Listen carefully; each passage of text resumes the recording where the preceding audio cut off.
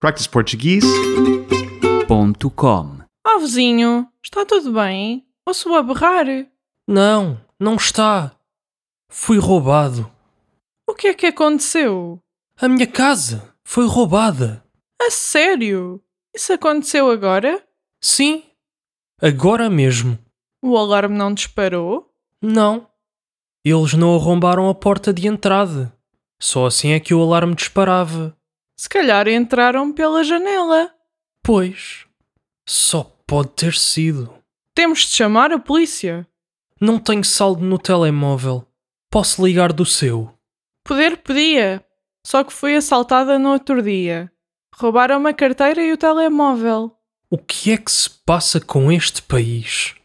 Isto é de doidos. É da crise? A crise já passou há muito tempo. A minha conta bancária discorda de si.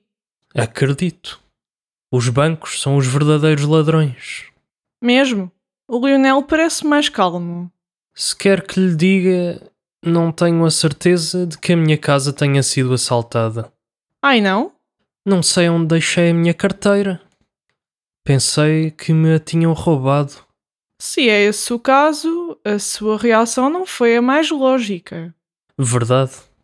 Eu tendo a dramatizar quando estou estressado. Está estressado por quê? Vou ser julgado na segunda-feira. Julgado? Porquê? Assalto à mão armada. Credo!